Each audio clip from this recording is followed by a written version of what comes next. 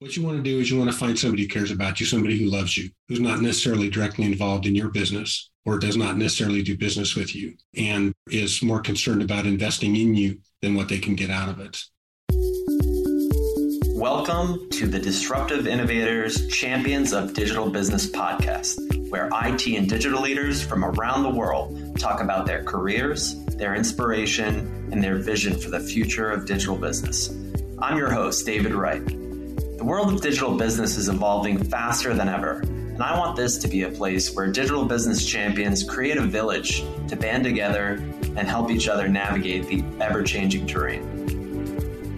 Disruptive Innovators features conversations with CIOs and digital leaders from around the world, diving into their personal backstory, career, their current role, trends they've been seeing, and their vision for the future, personally, professionally, and otherwise.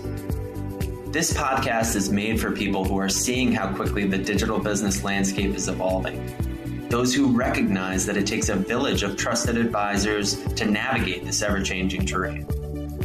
People who enjoy listening to high-level discussions surrounding what it means to be a leader, real-world examples of challenges faced, and industry-specific strategies leveraged to create exceptional business outcomes. This episode is brought to you by Disruptive Innovations, a leading tech consulting firm that helps enterprise organizations with their IT strategy, process optimization, and workflow improvement. Contact them and find out more at disruptiveinnovations.net. Good afternoon, friends. David Wright, and I'm your host of the Disruptive Innovators Champions of Digital Business podcast.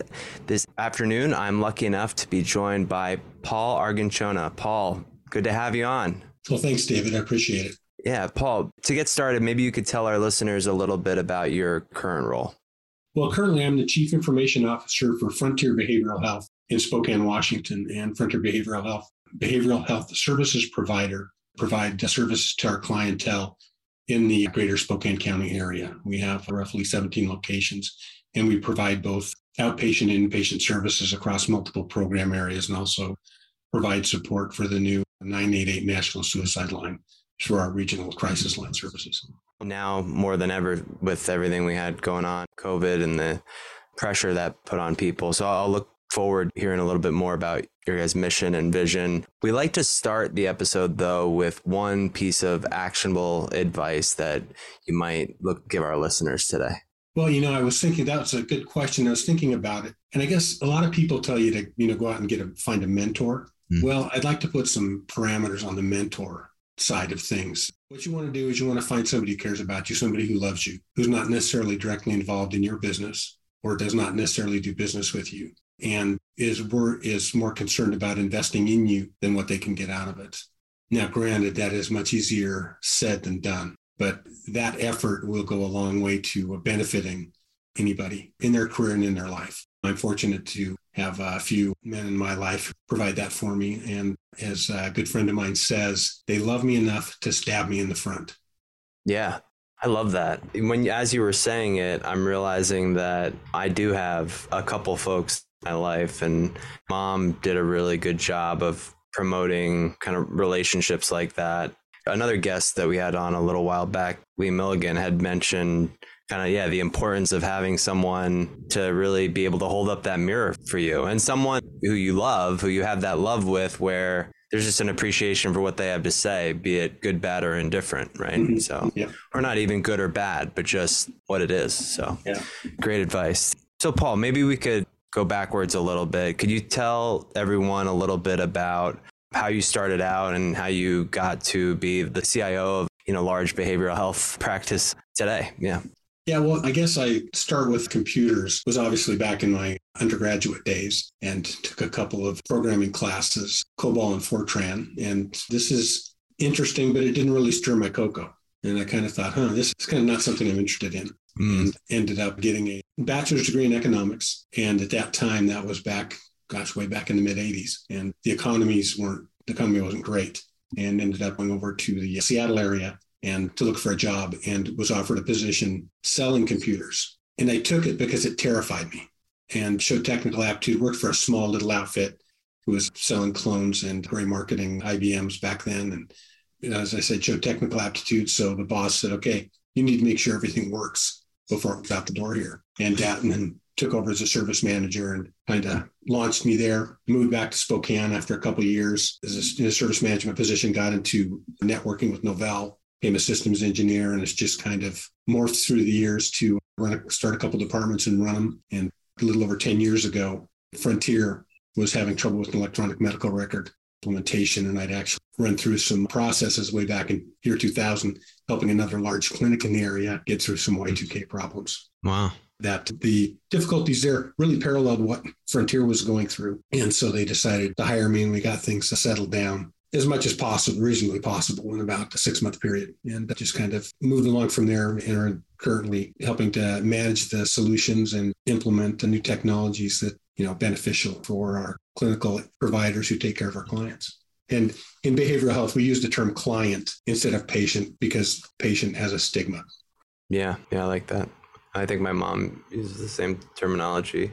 So, Paul, I want to ask you, you touched on a really good one to kind of start the episode with the advice you gave our listeners, but along the course of your journey, personally, professionally, and otherwise, what's one of the most important things that you learned along the way? And what was life like before learning it and after learning it?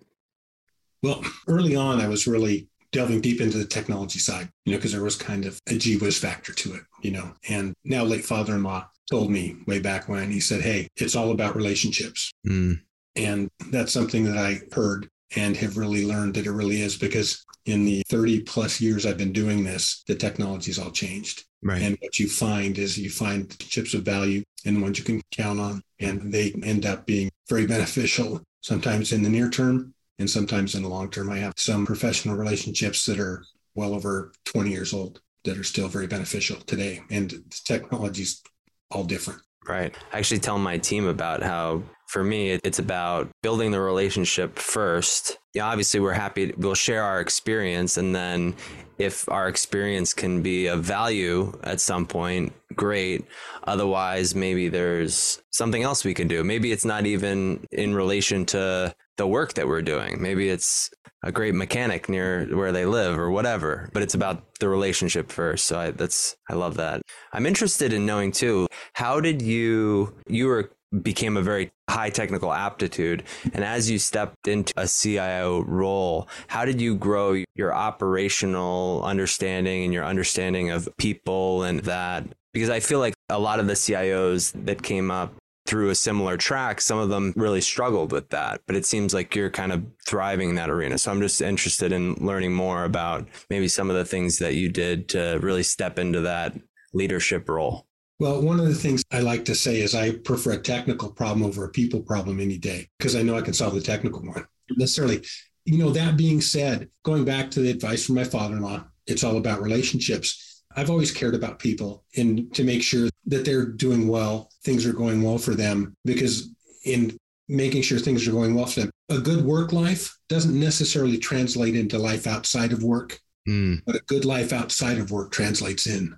And if you can show people you care about them more than just what they're providing for you as an employer, a coworker, there's benefit to that for them. And, sometimes you end up helping them shoulder their burdens, just showing them that you care about them. And that makes a big difference. And it also provides opportunity. In some of the positions I've had, I've been able to basically see an individual doing something and thinking that individual could step into this role for us here and do really well. And I've done that a few times for a few people over these several years, and they've thrived. And it's been really professionally rewarding and personally rewarding to see them do so well and to step into something that I thought that they could do. And they've done really well. Yeah, that's fantastic. I'm glad I asked that follow-up, because that was a great soundbite too. So, Paul, now I want to ask about one of your biggest challenges over the course of your career. So, time that you may have failed or were challenged, but you took away a big lesson from it. Obviously, in IT and digital, we've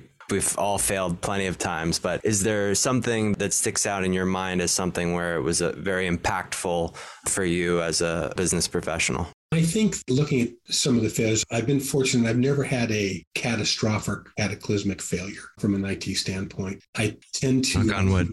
look at solutions and look at some of the newer things out there. Granted, all that glitters isn't gold. You don't become a big fish by going after every shiny little object. But there was a time where we were looking for and I'll be general because I don't want to lay anybody out here, looking for a security related solution and found a vendor. Well, in my discussions with the vendor, they were relatively new in the marketplace. They misrepresented what their product could do. And that misrepresentation was something that was untenable for us. We couldn't stick with the product. So we had to abandon it. Fortunately, now it's not a small number, but it was only about $60,000. It's not a multi-million-dollar failure or anything like that. So what I learned from that was reestablished in my mind, is make sure you get references and that you can check on things. In particular, when something is quote unquote new, maybe be a little more careful and breathe a little bit. Now, with that being said, I've still jumped into some very kind of newer technologies and things like that, and they've tended to work really well. But just be careful of some of those shiny objects. Yeah. Or those shiny salespeople, right? I mean, yeah. Well, I'll be interested in learning more about some of those new solutions that you guys are using. And I want to get into that. So before we get into what you guys are up to now, I'd like to ask favorite book or literary piece, either that you're reading now or all time. I'm between books right now, so there's nothing I'm into right at the moment. A couple of my favorite books. One of your previous guests mentioned the Checklist Manifesto. Right. And I think that's a great book. I think anybody in IT or anybody in management should read that thing. Just the case background and how it came about is fascinating, very beneficial. One of the other books that is on my list, and I actually kind of broke it down and utilized it to help train my staff, is a book called What's Best Next by Matt Perman. What I did is I took that and utilized the concepts in that to tie the mission at Frontier Behavioral Health back to what all my staff do each and every day. And by taking those in, because we always have priorities or tasks that we need to do. And there are the different ways to look at those tasks are how much time are they going to take or what is their priority. And so you're obviously going to do the higher priority ones first. Well, but you also have to weigh how much time that task is going to take. And if you have between those tasks, there's what I like to call the interstice or the space. And I kind of get that idea from in between your ribs, there's an interstitial muscle that helps you breathe. It's a small little space, but they're important. Well, if you have your tasks lined up in the priorities, and then as you go through your day, you'll have these little spaces of time. What's a small one that's a high priority that I can slip in between these two larger ones to get that done? And how does that tie into what we're trying to accomplish to take care ultimately of the clients we serve? Yeah. And I thought it was very, very beneficial. I think they got a lot out of it. I know I got a lot out of it. And that's why I recommend that book. I think it's excellent. Between that and Checklist Manifesto, and then another book by Peter Block called Stewardship, which I read 20 some years ago, was another great one. All right. I'm going to check all those out. I tell folks this is how I build my book list. So thank you. So, and it's actually a great transition, Paul, into the next part of the episode, where I'd like to learn more about really the vision for Frontier Behavioral Health, and then past that, how your vision for IT and digital kind of has matriculated from that. Well, I'm a pretty simple guy. The vision for Frontier Behavioral Health is to provide the greatest ability that we can by keeping technology out of the way of our clinicians doing their job to take care of our clients. The technology really is there for reference and to capture information. And then obviously we capture that information, process it, and that allows us to bill and report. So we're compensated for the services that we provide to our clients so we can keep the doors open and keep providing services. So it's not something where I pound the desk and say, hey, technology is the answer here. No, technology is simply a tool to help support our clinical staff in taking care of the clients, because that's what ultimately we're about. And that's the reason I have the job. It's to take care of the clients. I just don't do it directly.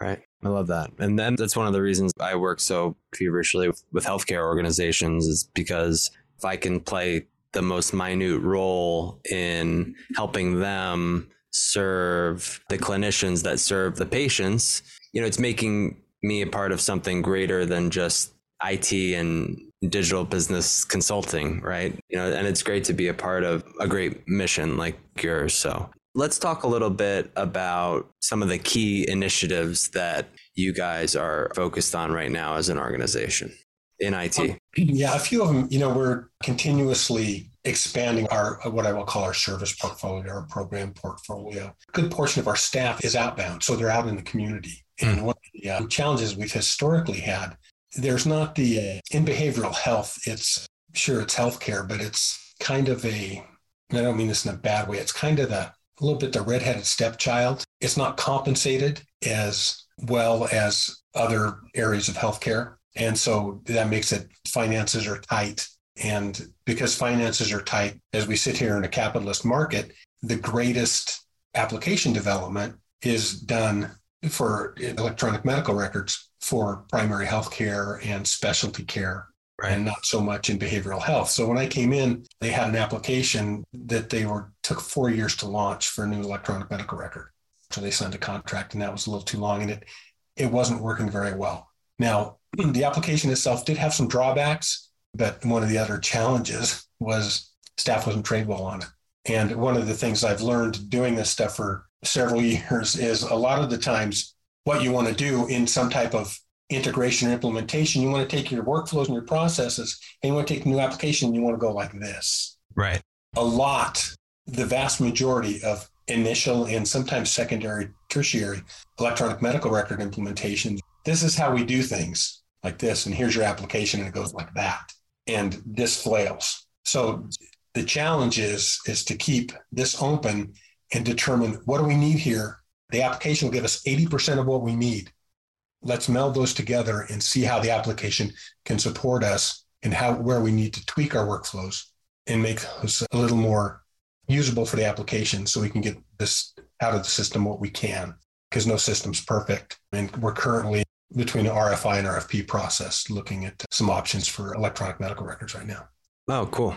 Yeah, I've worked with this one EMR in behavioral health, which I won't name names, but they won't open their APIs on the back end to allow for analyzing the data. So you literally have to just download raw data and put it in SQL. And it's just like this whole rigmarole. And then they charge you for it, or there's like a certain connector you can get. It's just. Yeah, I've had a lot of experience in those areas. One of the things they're really pushing through the Cures Act is interoperability. And there's, quote unquote, because those standards not everybody follows the same steps in the standard, and it's making the interoperability, the connectivity, and the ability to extract and utilize data the way you need to very challenging. Right. So I hear you. Higher standards, exactly.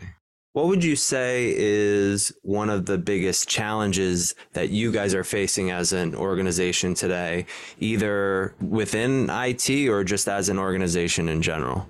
Well, I think one of the things we've all seen coming even a little bit before the pandemic hit was staffing. We've always been a little bit behind again. That goes back a little bit to the compensation model they have for behavioral health. We have some medical psychiatrists and psychologists, very highly trained people, but the bulk of our staff are master's level and bachelor's level clinicians. Right. And their compensation isn't fantastic. And that makes it a challenge for us because we can't compete with some of the large hospital systems in that area. So keeping staffing levels up to where we would like to have them is difficult. The pandemic has just kind of exacerbated that. It made it even more difficult. I've been fortunate in my department in IT. We've had very little turnover in the 10 years I've been there, and several staff who've been there longer than I, which is really beneficial because what rugs certain things are swept under. So I like that you went there instead of what I would have said. Yes, I know. That went through my mind. How about any additional best practices that you might offer to our listener? I mean, you've covered a few, but any practical best practices and your team are following that are worth mentioning? Well, I think there's a lot out there, and you can look at different standards and a lot of compliance items and things like that. And in healthcare, the big one's been HIPAA. And everybody talks about, is your application HIPAA compliant? There's no application that's HIPAA compliant. They can support compliance, but they're not compliant in and of themselves. Compliant is a process, and no application is quote unquote HIPAA compliant. It's how you choose to utilize it. Right. And so you can look to those. I like to look at a lot of the ISO standards or NIST standards that are put out there, and then kind of utilize what is of benefit and not just quote unquote meet a standard, but raise the bar a little bit to make it a little bit better. Because in that way, if the standard changes and goes up a little bit, you don't have to panic so much and make an adjustment. But, the NIST standards and security and stuff, it's getting better. The biggest thing is not necessarily which standards you follow. It's that you follow something and that you educate your users. Because, there's a kind of a funny little saying going around in the information security industry, and I found our two greatest threats. First one is everybody outside the organization, and the second one is everybody inside the organization. Our outside threat is usually malicious. The inside threats are usually ignorant. And that's, trying to dispel the ignorance through training and awareness and things like that is a big challenge. And if there was a real good best practice to indoctrinate people in best security practices, man, I'd use it, but I haven't found it. Yeah, I hear that. You've touched on security a couple times. And I mean, of course, because it's important to everyone right now, but particularly mid-market kind of healthcare companies, I feel like are particularly vulnerable to attacks right now. And Saket Modi, he founded a company called Safe Security. He moderated a panel at one of our events we just did. And he was talking about how, because oftentimes you'll bring security initiatives to a board or your executive fellows, and they'll be like, well, what's the ROI, right? Because that's what they usually want to know from IT. It's like, all right, well, what's our ROI going to be, right? And it's even myself, admittedly, because I'm not a security expert, really. That's not my expertise. And I feel like security experts oftentimes are going pretty deep into that. But anyway, just that a lot of people would struggle with that question. And the way that they're positioning it now is, and I imagine a lot of folks, maybe you guys did this as well, but assessing your risk profile, right? And that is difficult, right? So to do that without an application, there are frameworks you could probably do it with, and it would be a tedious process. But this platform can kind of measure your risk very seamlessly in a matter of days as opposed to months, give you a grade on that. And then basically, once you quantify what that risk looks like, also quantify what an attack would look like from a financial standpoint. And then we bring that, and that's the ROI. It's like, so, or rather the risk tolerance. Are we able to tolerate this level of risk, knowing that it will cost us this many millions of dollars? If we're comfortable with that level of risk, then we stay where we are. If we're not, then we might need to invest in a few changes, right? I don't know. I just thought that it kind of helped me think through a few things and positioning security initiatives and that sort of thing. So yeah, before those applications were out, we used to do that on a spreadsheet. Take your assets and utilize those and define what they are. It helped a lot. And way back when, we didn't call it ROI, we called it ROSI, return on security investment. So somebody's been around a long time might remember that phrase. Love it. Yeah, and those are the things. And then you have some of the newer, I shouldn't say newer, been around for a while, the factor analysis of information risk into it, and gets down into the dollar values and different things like that. And I'm no expert on it. I know a few people who are. That's another great way for larger companies to evaluate their risk and make that measurement, appropriate decisions on, where their risk is and what's worth protecting and at what level. Right. Very cool. What about some of the most innovative things that you guys are doing as an organization, or things that are on the horizon that you might be excited about? I know with tight margin and budgets, and so I imagine money's always an issue, as it is for many behavioral health companies I know of, at least. But anything that you're excited about on the horizon or that you guys are doing right now?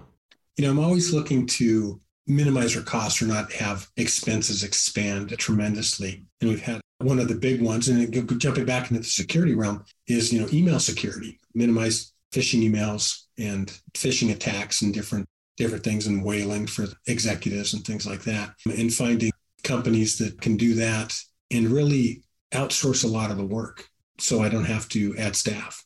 And it's something that they can do and provide 24/7 by 365 coverage, where me with my current level of 22 staff and everything we're covering for the whole IT needs for the agency, I can't cover it having people around the clock awake. Right. We're on call. Some of the vendors like that. And one of the other things that I've been involved with is a company providing what is called PC over IP. And we're putting workstation currently up in Azure, not in Azure, in AWS, and utilizing those for some of our mobile workforce. Because in the greater Spokane area, we have a lot of basalt, which is basically volcanic rock. And the wireless carrier signals don't get through that.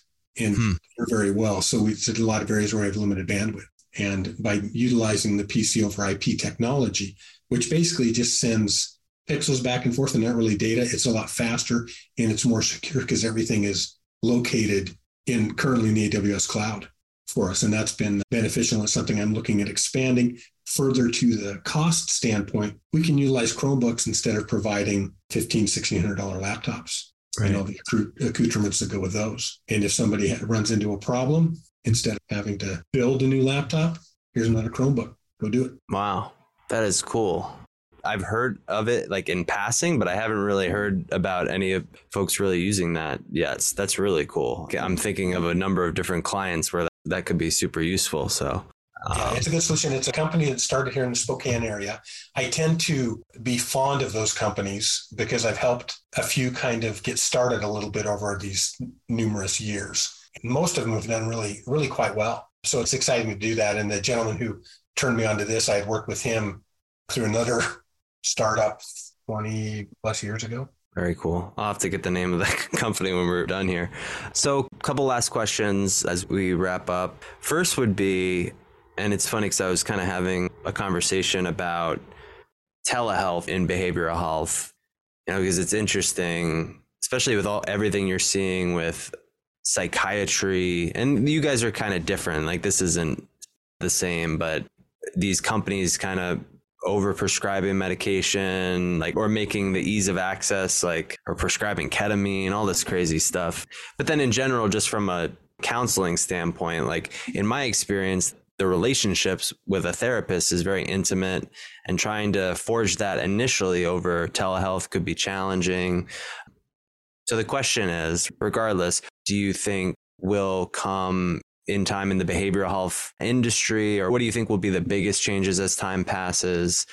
That's a great question. And I don't think any technology ever will overcome the need in the behavioral health space for the true face-to-face. Right. Because there's subtleties that through our meeting right here that we might not necessarily catch on to. And it's a little more important for the clinical staff to be able to see that. I had a discussion with a previous medical director several years ago about telehealth, and this is years well before the pandemic. And he said, look, the difficulty is we can't pick up on a lot of clues looking at somebody through a camera. We need to be face-to-face with them. So I don't think there's really ever going to be anything that's going to necessarily overcome that.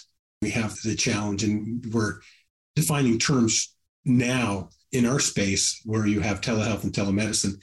Telehealth being picking up the telephone and talking to a client, and telemedicine having a video with them.